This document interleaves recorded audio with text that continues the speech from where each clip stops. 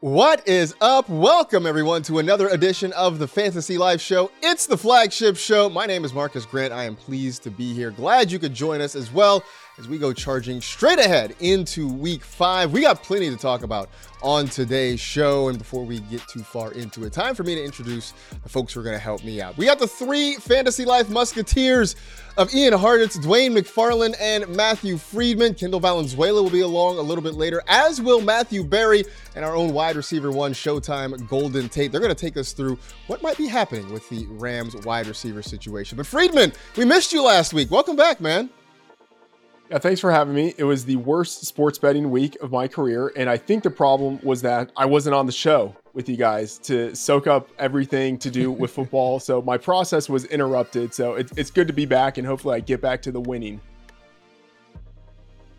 Well, we're glad to have you back. Hopefully, we are your lucky charm to bring you back. We said nothing bad about you. Just take my word for it. Don't check the tape at all, please. One thing that we are going to do that's a little bit different this week, we got a brand new segment. It's called Adjust the Rankings, where we talk about some players who are forcing their way up or maybe down, depending on how they're playing, our rankings for the week. And so, Ian, let's start off with a couple of young quarterbacks, because Anthony Richardson and CJ Stroud. Richardson, I know we had expectations for. I think Stroud, we were a little bit more cautious about, but there's no denying that through the first 4 weeks of the season, Ian, these guys have come and they've really showed out. Yeah, particularly, seeing the performance that Richardson put on during that comeback, eventual loss to the Rams, just gained an entirely new respect for him as a thrower of the football. Because again, we've been buying into the rushing upside from day one, and we've seen that now. 2 full games, 10 carries in each of those games. We're getting the Shane Steichen red zone rushing usage. Everything is great on that side of things. But again, just actually watching the tape, seeing him throw a 40-yard rope to Alec Pierce off one leg, the scramble drill to Mo Alley Cox, a 2-point conversion. I know there are growing pains here. He is dead last in completion percentage, over expected for a reason at this point, still allowing too many pressures to turn into sacks. But guys, when you have a quarterback who is already raw and just lacking experience coming into the year, already showing how great he can be outside of structure, very, very exciting time for both Colts fans and, lucky for us, fantasy managers alike. Yeah, it's been great watching him so far this season. 4 rushing touchdowns in 3 games. That part is what we expected. Waiting for the passing to sort of come along, but certainly it hasn't been terrible seeing him throw the football so far this year. Dwayne, when you talk about his utilization and what the Colts are doing with him, can we start to talk about him as a high-end QB1, or what is his ceiling right now?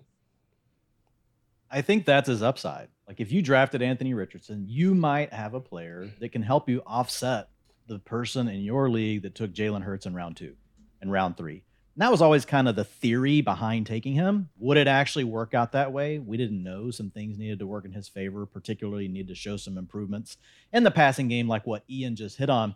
But right now, Marcus, he could even be better than he is. He's averaging 22.4 points per game. Well, in week 1, he missed the final 3 snaps of the game. You're like, oh, well, that's no big deal. Well, it was a big deal because they were from the 1-yard line. He might have scored another touchdown, and he already had 22 points in the game. Week 2, he gets knocked out after a quarter of play. He only played 2 snaps in the second quarter. He had 18 points when he left the game. Ian just mentioned week 4. We got that full week of goodness, 28 fantasy points. So the 22.4 isn't even really a reflection of everything that he can do. He's averaging 0.79 fantasy points per dropback. Number 2 in the league is Lamar Jackson at 0.69. Josh Allen at 0.63. And I just quickly went back and looked at the history of guys to average 0.70 fantasy points per dropback or more.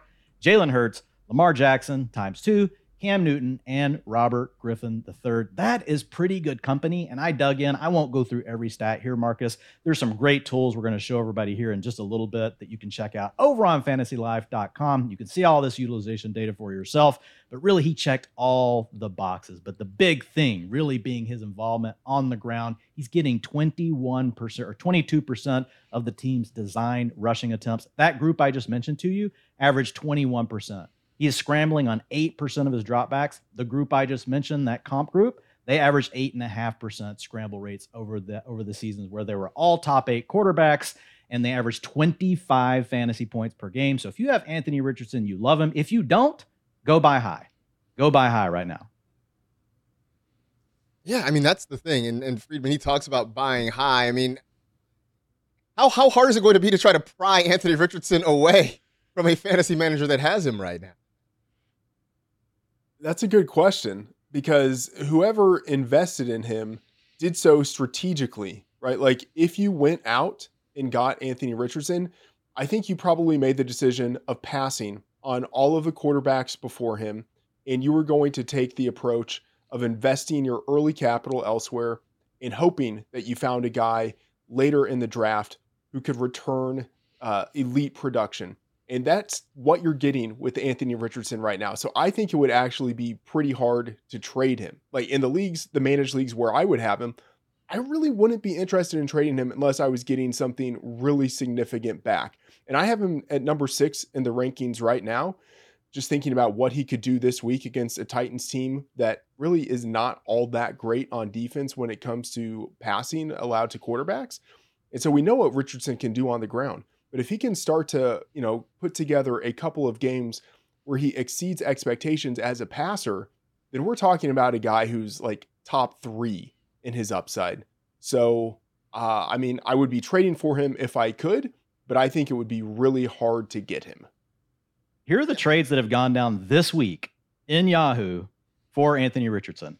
Breece Hall, straight up. Zay Flowers, straight up. Jordan Addison, straight up. Christian Watson, straight up.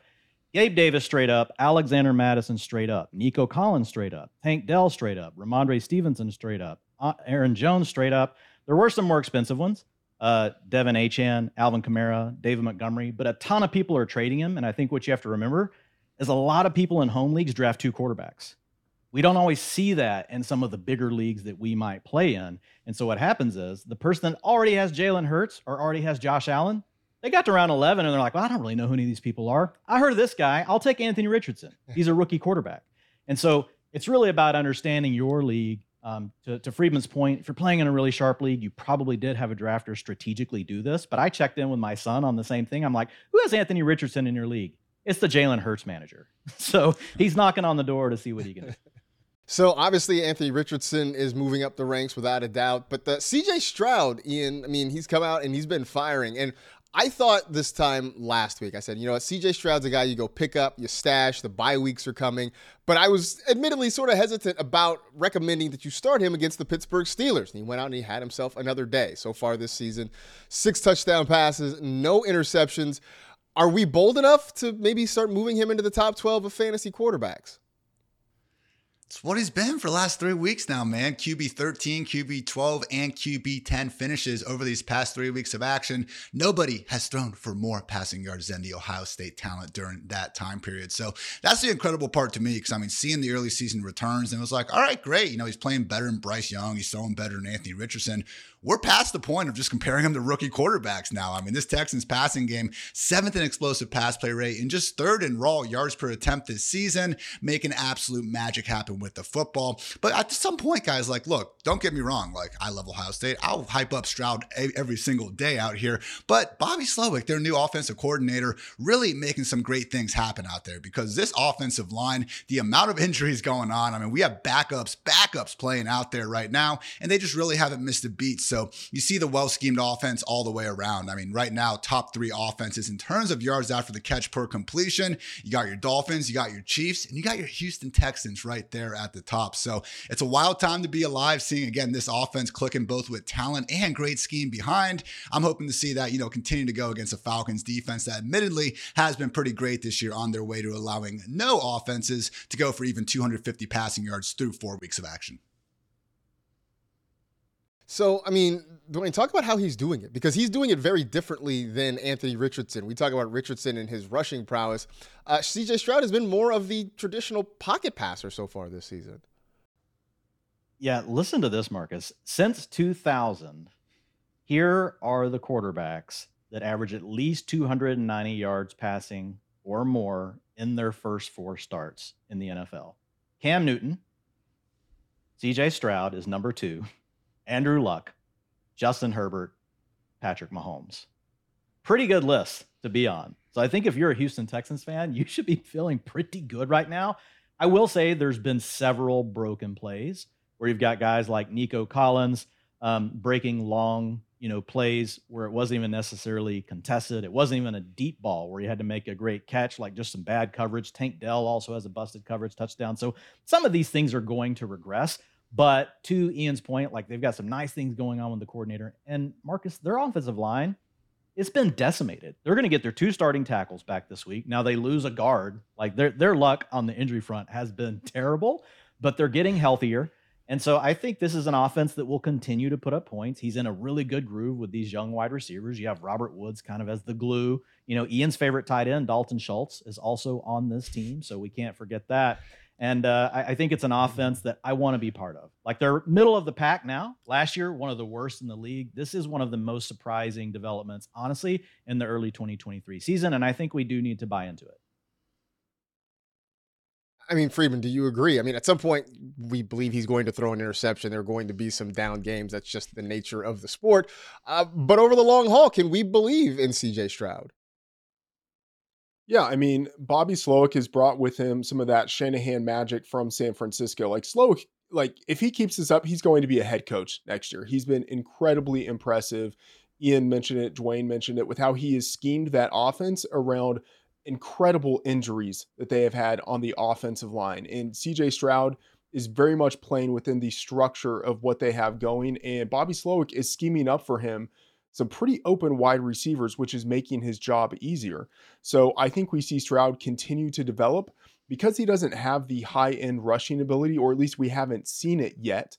I'm not as optimistic with him as I am with Anthony Richardson, just in terms of his fantasy upside. But in terms of what he is as a real life pocket passing quarterback, I mean, I would say the Texans got lucky that they fell to number 2 in the standings and that CJ Stroud fell to them, because if they had the number 1 pick, they probably would have taken Bryce Young. And that's not to say that like Young couldn't have success within this offense, but we know with Stroud that they have something that works really well. So far, CJ Stroud, the first player in NFL history with 1,200 or more passing yards and no interceptions over his first 4 career games. And hey, look, maybe in the end, Lovie Smith did them a favor by winning that game at the end of the season and dropping them to the number 2 spot there in the draft order. Look, we got plenty to talk about here on this show. We're going to dive into some utilization stuff coming up in a little bit when Kendall Valenzuela stops by to join us. But first, Ian, always want to talk about our good friends over at WebEx. I know Kendall's got the Board Pro 70. You've got a great big monitor back there that does all sorts of wonderful things. Let the folks know about the goodness that is WebEx. Yeah, shout out WebEx, and of course this Board Pro 75, absolutely beautiful. And don't get me wrong, guys, I'm watching this thing using it as TV and video games and all that, but truly you can do so much more with it. I mean, I'm able to hook up my laptop and basically go through all my fantasy teams, the waiver wire, look at trades, and I mean, just having this sort of technology there, it's no wonder my friends hate having me in their leagues at this point. So, I'm scheming with Dwayne, gotten his, beautiful hair and 75 inches of high def over there in my living room. My fiance absolutely despises how often I am using this thing. But again, I'm just helping out our sponsor WebEx, so I will not apologize for any of that. So again, can't say enough good things about them. And also their event coming up, guys, WebEx 1 in Anaheim, going to be October 24th through 26th. And because you are a loyal listener to the Fantasy Life podcast, you can get 50% off full pass tickets with code WX1WOW50. But hey, maybe you're not, lucky enough to live in Cali like some of our, hosts on this very show, and you just have to go virtually. That is fine, because virtual registration is now open and free for anyone. So if you happen to be in Anaheim, that's awesome. They're going to have Neil deGrasse Tyson. They're going to have Robert De Niro. They're even going to have Fantasy Life's own CEO, Elliot Christ, up there making a good time happen. So again, in Anaheim, WX1WOW50. But if not, got that free virtual registration right there along. So shout out WebEx, and thank you guys again for this beautiful Board Pro 75. Let's talk some utilization, shall we? And to help us do that, we welcome in the one and only Kendall Valenzuela, standing right there next to the beautiful Board Pro 75. And Kendall, let's start with Devon Achane, because he's sort of the new hotness down there in South Florida. I mean, the young running back has come in, a couple of big games back to back. Let's sort of dive into and have you and Dwayne kind of tell us how exactly it's happening there. Yeah, absolutely. Let's get into it. And of course, everything from the utilization report that we are talking about today is on fantasylife.com. You're going to see it on this big, beautiful Board Pro 75. This is mine, though. I'm sorry. Can't share that, but we will share utilization report information. So, Dwayne, I do want to start with Achane. Like Marcus said, I want to go through what you've seen here because I'm looking at week 4 right now, looking at the snap share, looking at 66%, looking at the rush attempts sitting at 47%. I mean, everything just seems to be falling in line for Achane and company over there with Miami. This is so cool. I feel like you're giving a forecast and things are looking really good for Achane. Look, if you play fantasy football, you guys are watching this right now and you're like, who are these two nitwits on here trying to tell me Achane's good? I know this. He's averaging 39 points over the last 2 games, and you would be right. But the key thing is we want to know is, can he keep that up? And while he is due for some regression, you can't always break off an 80-yard touchdown run every time you touch the ball. We did see Achane take over a larger portion of the Dolphins' workload last weekend. He got to 66% of the snaps. As Kendall mentioned, we had Raheem Mostert at 41%. He did fumble in the first half, so that could be playing a little bit of a role here. But with Achane, also the really impressive thing here, Kendall, 68% route participation, because that's been an area where Mostert has been really good. And the route participation matters because obviously if you're on the field on passing plays, you have a better chance to earn targets. And when we look at Achane last week, he was at a 13% target share. So when you start adding it all up, you get the rushing attempts, you get a few carries mixed in, and you can hit the big plays on one of the best offenses in the NFL. It is a really bright future for Achane. Hopefully you guys grabbed him off the waiver wire, or some of you, I know you were smart enough, you just drafted him in the first place. Has to be like the waiver wire darling, right, Dwayne? That's one where you just say, yeah, I drafted Devin Achane before. It was really cool. And I think it's a really good call out. Mid-range RB2 with RB1 spike week potential is kind of what you wrote about him in the utilization report. But 2 guys that I know are really high on Achane going into this week, Marcus, are Matthew Friedman and Ian Hartitz. Yeah, that's right. I don't pretend to be a Devin Achane hipster here. Like, I don't know that I drafted him before it was cool. But you know what? It's never too late to jump on the bandwagon. And so, Friedman, we'll start with you. I mean, are you ready to put him in your top 12 of fantasy running backs right now? Yeah, I have him at number 9. And I mean, I wish I could put him even a little bit higher. You can't for the utilization reasons that Dwayne mentioned, but he is getting enough usage comfortably, I think, especially now that bye weeks have started, to be able to put him in the top 12. He's someone I highlighted in my Friedman's Favorites article. You look at what he's done the past 2 weeks, 26 carries, 9 targets. That's enough given his overall talent, like Chris Johnson type of talent, to be able to be a RB1. And then you look at the matchup he has going against the Giants, who are number 24 in defensive rush EPA. Yeah, he's top 12 for me. Ian, same thing. You got him top 12? Yeah, I got to agree with Friedman on this one, I guess. I have him just a tad lower at RB12, but seriously, it is the perfect marriage of pretty much the 4 variables that we look to for any fantasy football analysis. The talent is there. My God, 2 of the 5 fastest runs of the entire season per Next Gen Stats, and Dwayne's original RB4 in his rookie supermodel even before the draft happened. The offense, nobody uses more shift and motion than Mike McDaniel's Dolphins, number 1 in the league scoring for a reason. Even the utilization, like, okay, no, we're not quite getting the Kyren Williams every snap role, but we can still take 15 plus combined carries and targets per game in this sort of offense. And then finally, that sweet, sweet matchup. Bottom 10 defensive fantasy points per game to running backs. 3rd worst scoring defense. Come on, you guys have seen that Giants defense at least at one point this year. They are miserable. If you're not having him in your lineup this week, I really, really advise you guys to get out of that 4-man league you're playing in. Yeah, exactly. I don't know how you cannot have Devin Achane in your starting lineups this week. So Kendall, we go from a new face down in Miami to a very familiar face over in New Orleans. Alvin Kamara was back last week, and it didn't take long for him to start looking like Alvin Kamara, at least in terms of the utilization, right? No, it didn't. Again, fantasylife.com for the utilization report. And I'm going to just zoom in here on Alvin Kamara and what he looked like in week 4. But Dwayne, I mean, this is awesome. He came back and he dominated that backfield. There was no question about it. I'm looking here, snap percentage 75%, rushing attempts, took 61% of the rushing attempts. What did you see from Alvin Kamara? I mean, it really does, Dwayne, just seem like he dominated his week 4 return. Yeah, this looks like his role from 2020. The question is, can he hold up? Can he get back some of that explosiveness that was missing from his game last year? We can't really hold week 1 against him back in the lineup because we had Derek Carr battling that shoulder injury. It just wasn't a very explosive offense last week, but he led the team in targets. He had a 37% target share. This is a guy that historically is in that 25 to 27% targets per route run. And that clearly was the case again this week. Now, Chris Olave, Michael Thomas, they're going to be engaged in the offense. But the big thing here, Kendall, we will eventually get Jamal Williams back. He'll probably eat into some of that when you see the words SDD, that's short down and distance. And essentially what we're saying is, does the back get the carries when there's basically 1 to 2 yards to go, third or fourth or second down? Because typically in that situation, the NFL, all teams run the ball. So we try to isolate down to the scenarios where we know a team wants to run. That also correlates highly with, do you get the ball when you're inside the 5-yard line? So you want those scoring opportunities. I think Kamara will lose some of those opportunities when Jamal Williams comes back.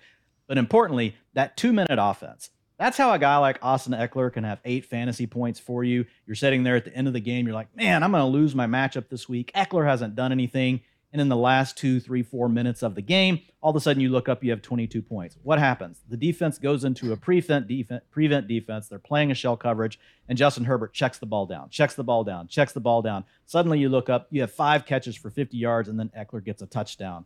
And so that's the kind of thing that Kamara can still give you as well. And I think he will keep that role for the remainder of the season. So if you have him on your team, I look at him as a high-end running back 2 when Jamal Williams returns. Until that time, I think you look at him as a low-end running back 1. I would like him better if Derek Carr is healthy and we know that the ceiling for the offense is there as far as scoring points. I don't know that will be the case this weekend, Kendall. Yeah, I was going to say, Marcus, maybe people in standard leagues with Alvin Kamara are not on the same page as us in maybe PPR, because that was a totally different week. But you can't deny the utilization that Dwayne put out there. No, absolutely not. I mean, the 21 points in PPR, thanks to 13 catches. We'll ignore the 33 yards part of it, but we like what they were doing in terms of getting him back integrated into the offense. Meanwhile, in Green Bay, Romeo Doubs last year kind of got off to a decent start, then sort of faded. This year, Kendall, it looks like Doubs is sort of off and running. I know Christian Watson is back, but at least for the first 3+ weeks of the season, Doubs has kind of been the man for Jordan Love in that passing game. I know. I think towards the end of the season, this Green Bay Packers team might be one that we look back at and say, man, I think I needed to have a little bit more. So I think the question, Dwayne, that you put in the utilization report as the big text is Romeo Doubs turning into a high-end target earner? Because you can see the first week and how it landed out. And then ever since then, I've just seen uptakes every single week looking at Romeo Doubs and his utilization. So what have you been seeing with Doubs and the Packers right now? Yeah, and I think with those first 2 weeks, it's just really important to remember he was battling a hamstring injury. So he picked that up late in the preseason. We didn't know if he was even going to play in week 1, and he did battle through that. But these last 2 games, you can tell that he's getting healthier. You can also see in the utilization, the route participation is increasing. He's been out there for 86 and 88% of the Green Bay Packers passing plays. And wow, what he's done over those 2 games, target shares of 26% and 38%. Those are absolute elite numbers. Now, it can be really hard to tell if that's just a spike or if that's something that can carry on. Last year as a rookie, Doubs had a 21% targets per route run. That's wide receiver 3 worthy historically, if you go back and compare him to other wide receivers that had that sort of a mark as a rookie. So we knew that Romeo Doubs had an opportunity to maybe be a wide receiver 4, wide receiver 3 this fantasy season. But if he continues taking this next step forward, yes, he's moving into that low-end range wide receiver 2 area for me now. We do get Christian Watson back. He came back last game, but he only played half of the routes. He should be in a more expanded role. Also, Jaden Reed has played well. Luke Musgrave is a promising looking rookie at tight end, not earning a ton of targets, but there are more mouths to feed. We also have Jordan Love, who's been very inaccurate. Yes, they've come through with some big plays. So there are a few things with Romeo Doubs that still have me a little bit concerned, but I think he's pushing to be into that wide receiver 2 conversation right now. I don't know, Marcus. It just seems like, with Dwayne's utilization and everything we're looking at, I know Jordan Love's been inaccurate, but maybe this is a Packers team that's so young that we could get really excited about for years to come with fantasy. No, it actually looks like there's something building there for the Packers and for that passing game. Meanwhile, in Denver, I mean, right now, everything that people are talking about is basically about the defense and how poor it has been, and sort of overlooked some of the things that have been a little bit faulty about the offense, namely Jerry Jeudy. He still has not gotten going yet this year, and people are starting to get a little bit worried about him. Courtland Sutton has sort of been up and down. I mean, Kendall, any insight as to what is happening in the Mile High City with Jeudy? Oh my gosh. The Denver Broncos fans deserve more. Broncos country deserves more. I don't know. I was ready to write them off, and then they came back against the Bears, and I said, okay, maybe the kitchen isn't totally closed in Denver, but Dwayne, I'm really interested to see what you have to say about Jerry Jeudy, because we can look here with, the routes, the targets per route run, the target share. I mean, what have you been seeing? Because right now there's even rumors that Jerry Jeudy could potentially be traded by the deadline. So I'm curious as to how he's been doing in the utilization department. Yeah, so Jeudy, it's not been great. He's been battling that hamstring injury that he also picked up, similar to Romeo Doubs late in the preseason. So we don't know how much of that's having a lingering effect, but he's trending in the wrong direction, Kendall. His route participation in week 2, 86%, week 3 down to 82%, 77% last week. And this is a team that knows they need to get Marvin Mims on the field. Mims has been an electric rookie when able to get onto the field. He had a 39% route participation last week, and that was a season high for him. And his targets per route run, 28%. And he meshes really well with Russell Wilson's game. This is a guy that can get down the field. He can work the vertical crossing routes. He got loose multiple times in his career at Oklahoma.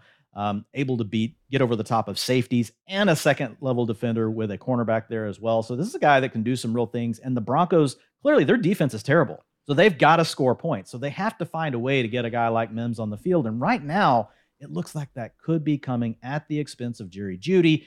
We never just want to throw our hands up on a talent like Jeudy. I think there could still be some things going on with the injury here. But right now, definitely not trending in the right direction, Kendall. Yeah, and Marcus, something that's really cool that I'm excited that we get to share with everyone today is the players that we talked about. We now have a new tool that can compare utilization across different players if you're looking into it. Yeah, that's amazing. I mean, we had the utilization tool, which is already a great thing. I can tell you that I use it plenty when I'm doing my research and looking things up. But now we can compare players across teams one to the other. So, for instance, we just talked about Devon Achane, Alvin Kamara, and Romeo Doubs. You plug them in, you can see who's getting the most utilization, kind of figure out which guys you want. Maybe it's somebody you want to make a trade for. Maybe you're trying to figure out some lineup decisions. This goes a long way toward helping you. I mean, Dwayne, this thing is pretty amazing. Yeah, it is awesome to see all of this coming to life. And again, totally free over at fantasylife.com. But you can see here, you just come in quickly and you just enter in up to 4 players. You're looking at running backs. You've put in Kamara, Achane, and Raheem Mostert. And this is just focused on their utilization. You can see Kendall, she's smart. She's already got this isolated down to week 3 and week 4 because we know Kamara didn't come back until week 4. Achane didn't really get involved in the Miami offense until week 3. And you can see, let's start with Achane and Mostert. We talked about them a minute ago. You can see Achane's ahead, 54% of the snaps, 44% of the rushing attempts to 36%. But if we're comparing all 3, it really quickly shows you who has the most robust role. Now, this doesn't always mean that's going to be the player that's going to score the most fantasy points, but typically fantasy points, especially at running back, it does follow the volume. Ian will tell you that for sure. Yes, we're probably all going to have Achane slightly higher than Kamara this week in the ranks. So you can also always refer to the rankings over at fantasylife.com and our projections as well. Ian, I want to ask you too, because, this tool is, first of all, completely awesome. But I just want to throw it to you because I know you're always tweeting, you're always doing this stuff with fantasy information, with the utilization report. So I just want to know your thoughts on this tool and just how this could be a real game changer for people. Yeah, I've always said, utilization might just be one piece of the puzzle, but damn, guys, I'm pretty sure it's the biggest piece of said puzzle. So to, again, have all this just at the tips of our fingers in terms of the pass game usage and all the rush attempts and even the snaps, I mean, it just made my process so much faster from start to finish. So shout out to Dwayne for getting his brainchild all these years live and on the site for all of us to use, still free somehow in this economy, no less. So I'll continue to take advantage of that. So there it is, the utilization comparison tool, just one of a growing number of suite of tools you can find over at fantasylife.com. Thanks to Kendall Valenzuela for hanging out with us and showing us the goodness of the tool there on the Board Pro 75. In the meantime, turn it over to Matthew Berry, Golden Tate, to take us through what might be happening in La La Land with Puka Nacua and Cooper Kupp. All right, thank you, Marcus. I am here with our very own wide receiver, All-Pro and Super Bowl champion, Golden Tate. All right, Golden. I'm very excited, and I'm excited to talk to you about this, okay? Because, listen, you're a wide receiver. I like wide receivers. We have that in common. And possibly my favorite wide receiver in the NFL, my little Cooper Kupp, has been, he is eligible to come back. He's been on the IR 4 weeks. He's been out for the year. Now, as of this taping, it hasn't been officially announced that he is going to play this week. But the idea here is, at least as far as we know as of this taping, he should be back sooner rather than later. So I'm really excited about this. I think what's interesting, however, is that while he's been out, it's been all about Puka Nacua, right? Puka Nacua, he's one of only 2 wide receivers in the NFL with over 500 receiving yards, him and Justin Jefferson. He's one of only 2 wide receivers in the NFL with over 50 targets, him and Devontae Adams, right? He's got a 32.5% target share. He's been nothing short of otherworldly. So here's my question. He's going to have Matthew Stafford throwing to him, just like Puka Nacua has Matthew Stafford throwing to him. You played with Matthew Stafford. You played with him in Detroit for many, many years. You know him better than, well, certainly me and a lot of people in the NFL. So talk to me, Golden. How possible is it for Matthew Stafford to support 2 very fantasy relevant wide receivers? Matthew, it's more than possible. It's very likely, in my opinion. Playing with Stafford, who can make any throw, who's smart, tough as nails. I played with Calvin Johnson for a few years, and we both went for 1,000 yards and a bunch of touchdowns. Played with Marvin Jones a few years where we both had 1,000 yards, if not very close to 1,000 yards. So it's very possible. Now you bring another element into this, Sean McVay. He's going to find a way to get his guys the ball, and he's going to create matchups like no other, concepts that we've never seen. And it's going to be to highlight these 2 players. You might be seeing them on opposite sides. You might be seeing them in a bunch together. You might be seeing them one in the backfield doing some crazy stuff. But look, I can reassure you that Sean McVay is going to feed his guys and feed them well. And also, the last thing, you toss in Kyren Williams, who's been running the ball very efficiently, and really that entire offense has been running the ball efficiently.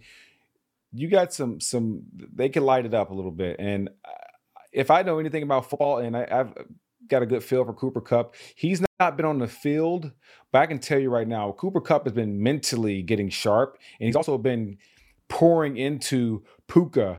So Puka's just a younger version of Cooper in a way. He really is. I'm glad you brought that up, Golden, because he is. I mean, we joke about this a lot, but, one of the reasons why Matthew Stafford and Cooper Kupp have such a connection, it's not just their on-field relationship, it's their off-the-field relationship. Both guys are religious. They have this thing called the Breakfast Club, where they have breakfast together every single morning. Well, guess who joined the Breakfast Club this year? Puka Nacua, I swear to God. So that's been breakfast every morning this year.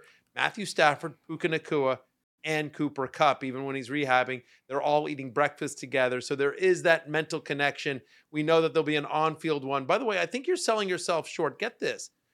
You're not going to brag on yourself because you're too humble, but let me do it for you. 2014, Golden Tate had 99 receptions for the Detroit Lions. Calvin Johnson, 71. 2014, Golden Tate had 1,331 receiving yards. Calvin Johnson, 1,077. More receptions, more yards than Megatron. So, Megatron, no slouch himself, but don't sell yourself short, Golden Tate. Just some monster season. And as you said, Matthew Stafford absolutely can feed 2 fantasy superstars here as well.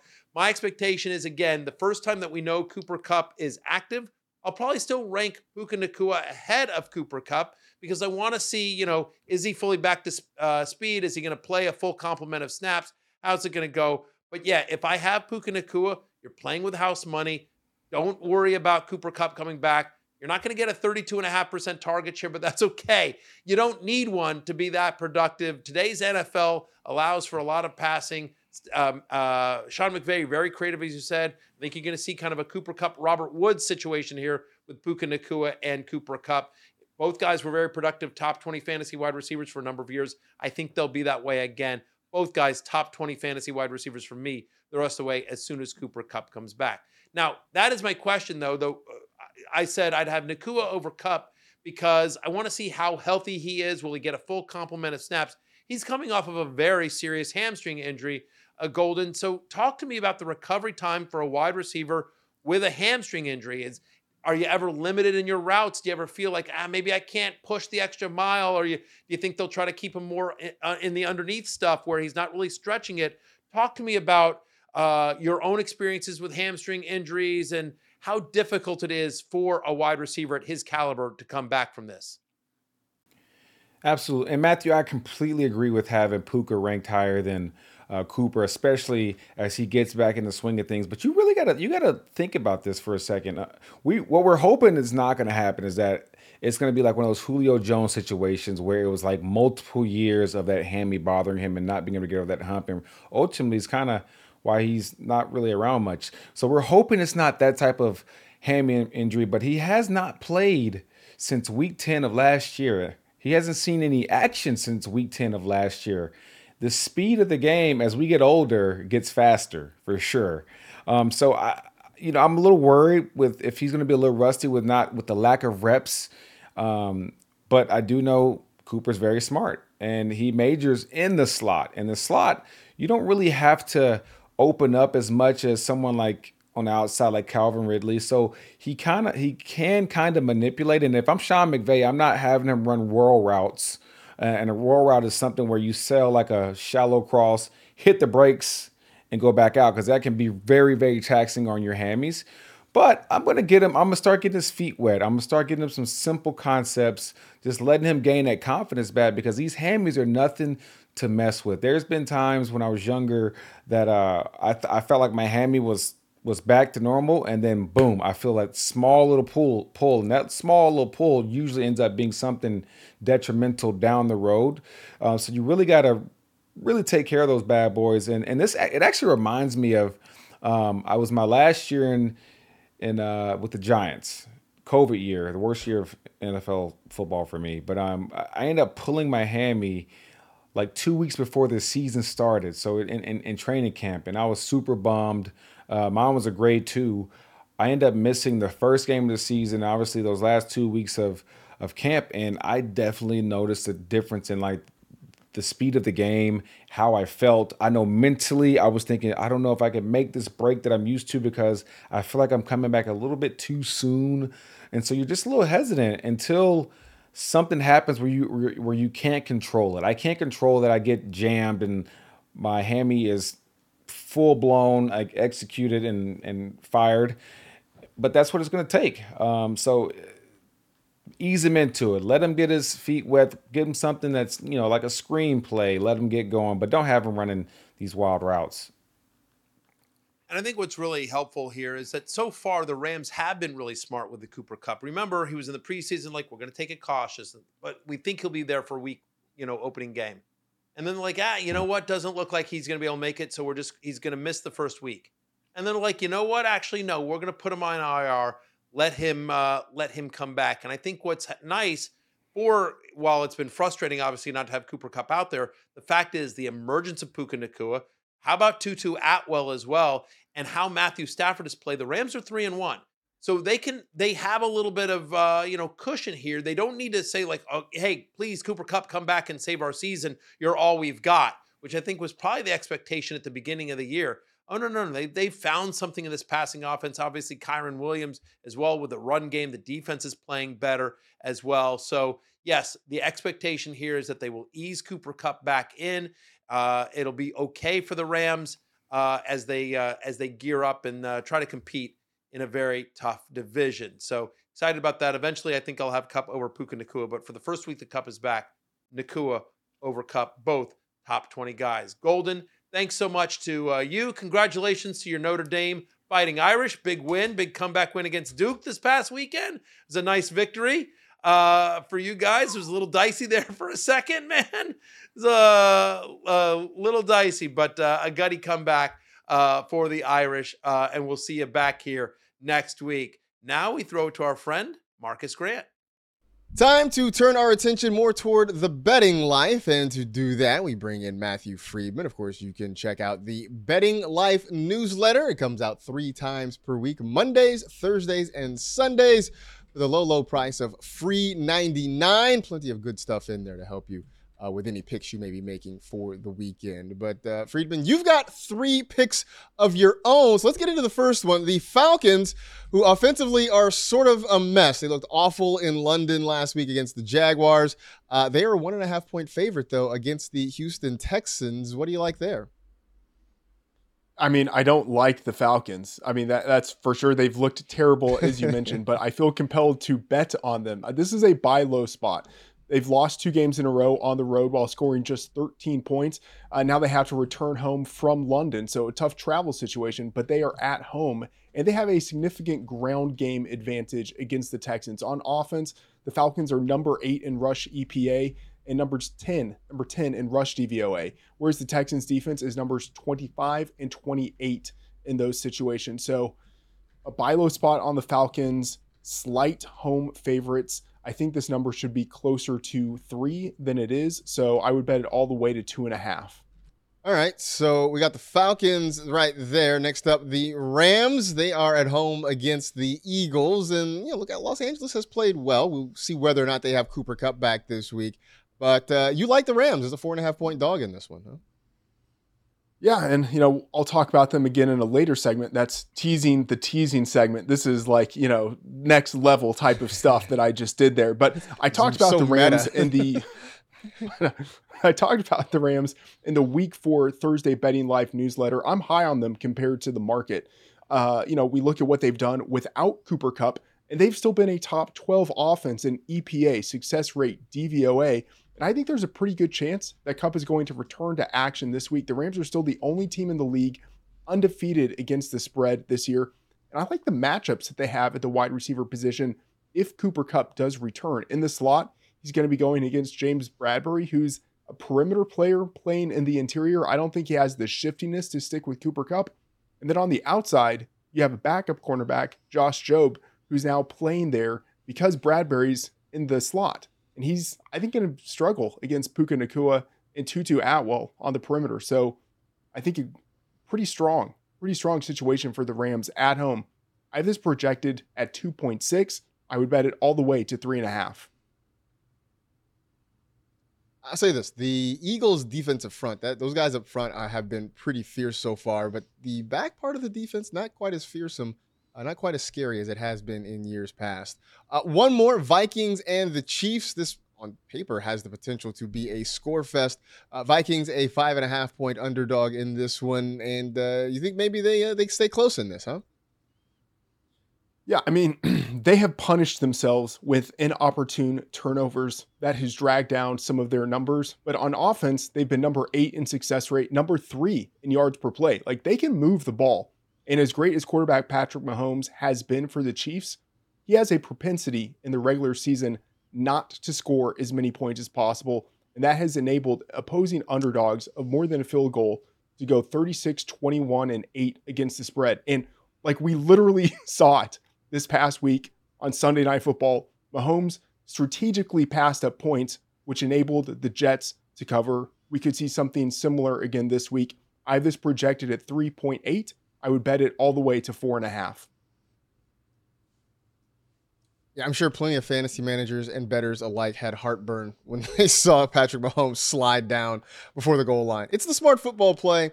We don't care. We want points. That's all we really want. That's all we're asking for. So there you go. Those are Freedman's top bets for the weekend here in week 5. That gets us the return of a new favorite. New favorite? Old favorite? New favorite. It's just teasing.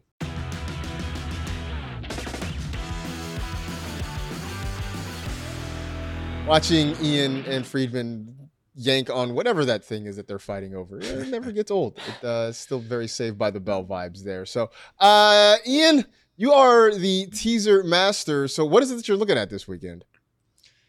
Yeah, by teaser master, I do enjoy responsibly losing a little bit of my money more weeks than not on them. But what's football without having a little bit of fun sometimes, guys? So yes, this week I will be like to nominate the Cowboys Sunday Night Football, taking this one from +3.5 all the way down to +9.5. So no, I am not overly confident in Dak Prescott getting, that 49ers victory off of his back at this point.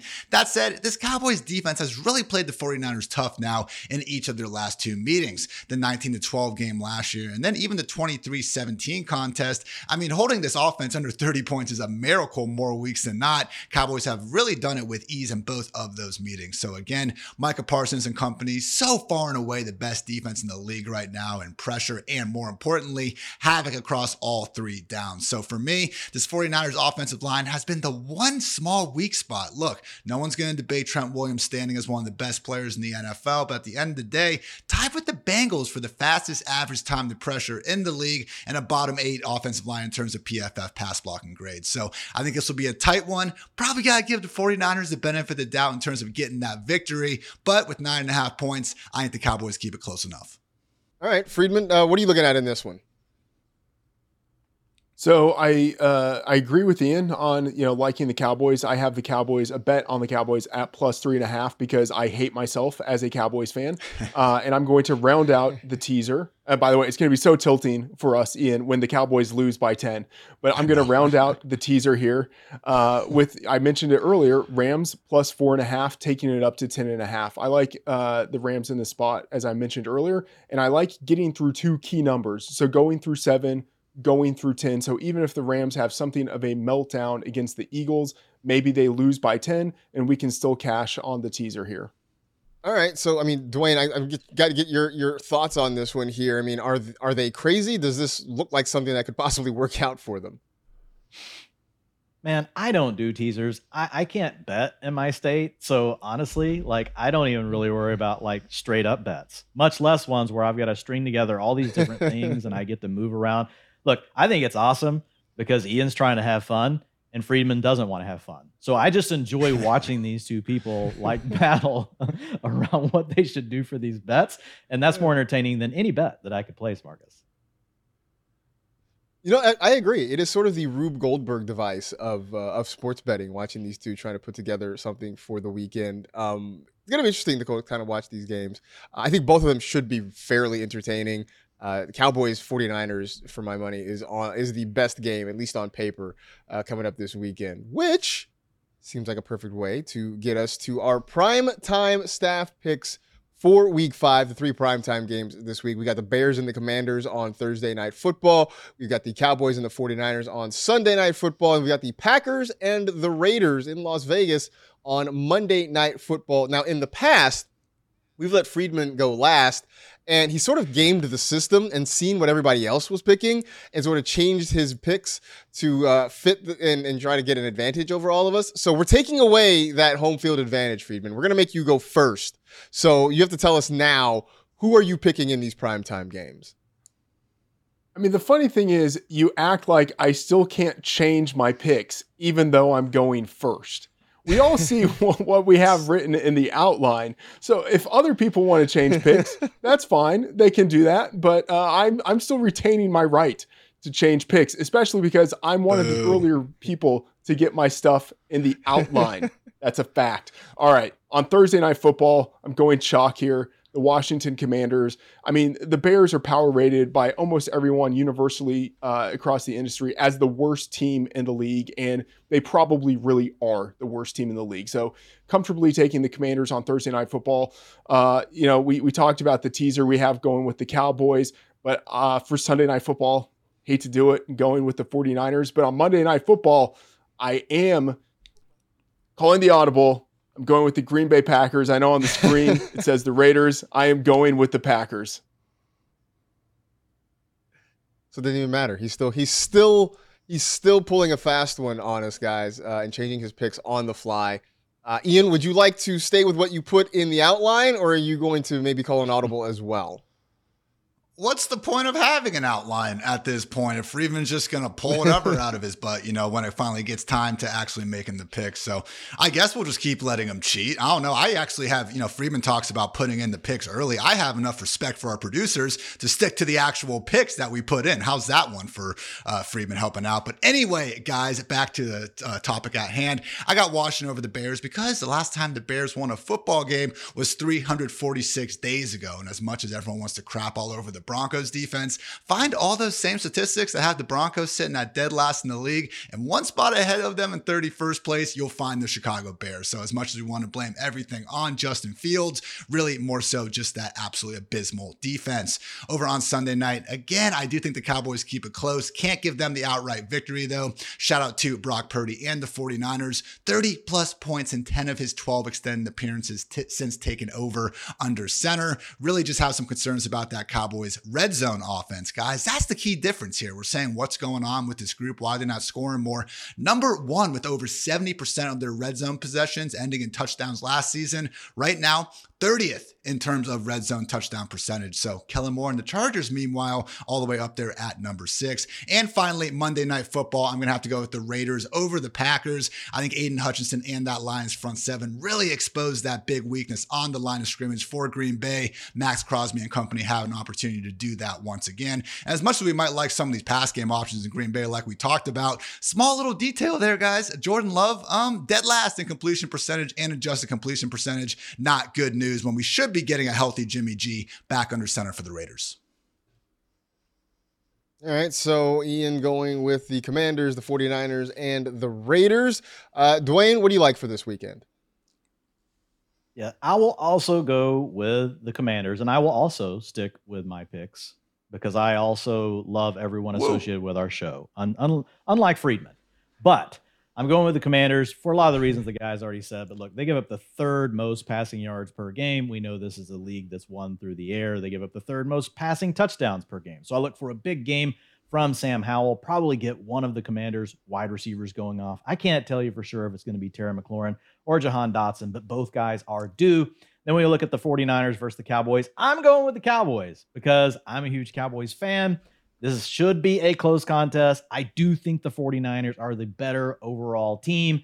But if we look at the one potential weakness of the 49ers, I think the Cowboys can exploit it. They are actually the 7th graded pass blocking unit per PFF. And when you look at the Cowboys in that pass rush, they are the 3rd best. So I think the Cowboys can take advantage of that. They will need to stop the run early in the game because if they don't, that's going to take away the edge that they have with Micah Parsons and some of these other edge defenders. But I will take the Cowboys. And then the final game, I am going to take the Raiders over the Packers. Ian just kind of nailed it. I feel like looking at the Packers, there's a lot of things that I like. We've talked about Romeo Doubs on the show. We've talked about Christian Watson a little bit. Aaron Jones should be getting healthier. I like the weapons. My concern is the quarterback. And I feel like they've kind of been fortunate to do as well as they have so far. He's a very inaccurate quarterback. That can lead to long down and distance. Then your problems seem to multiply. It's a game on the road. We've got Max Crosby, as Ian already mentioned. So I am going to take the Raiders at home over Packers. All right, so Dwayne's going to go Commanders, Cowboys, and Raiders. That leaves it to me. And I will make it a clean sweep. I'm taking the Commanders as well for all the reasons everyone else has stated. Plus, it keeps the meme going of has your team won a game since Elon Musk bought Twitter.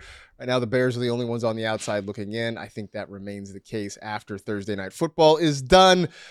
In Sunday Night Football, I'm going to take the 49ers in part because I am a 49ers fan. I think this is going to be a very close game. Wouldn't be surprised if this comes down to the last possession even to decide how this thing goes one way or another. One quick little fantasy tip here too. I think George Kittle has already had a rough fantasy start to the season. I don't expect him to be much involved, but I think they're going to have to keep him in to sort of help with pass protection against that Dallas pass rushing front. So, just kind of keep that in your back pocket there. But I do think the Niners do just enough to squeak out a win at home against the Cowboys on Sunday Night Football. And on Monday night, I'm going to take the Green Bay Packers on the road. Everything you guys said about Jordan Love, I think, is accurate, but I think this is a week that they start to lean on Aaron Jones a little bit more. We haven't seen that really. I mean, he came back from the injury and we didn't see it a lot. I think this is a week they get back to sort of basics there and trying to run the football. Maybe the best way to neutralize that pass rush and keep Jordan Love out of some of those long down and distance situations. So I will take the Green Bay Packers to beat the Raiders in Las Vegas on Monday night. There you go. That'll do it for us. We appreciate you hanging out with us as always. Thanks to Kendall Valenzuela for stopping by. Thanks to Matthew Berry and Golden Tate as well. Hope you guys enjoy everything to come here in week 5. For Ian Harditz, for Dwayne McFarland, for Matthew Friedman, I am Marcus Grant. This has been the Fantasy Live Show. Enjoy week 5, everybody, and we'll talk to you again real soon.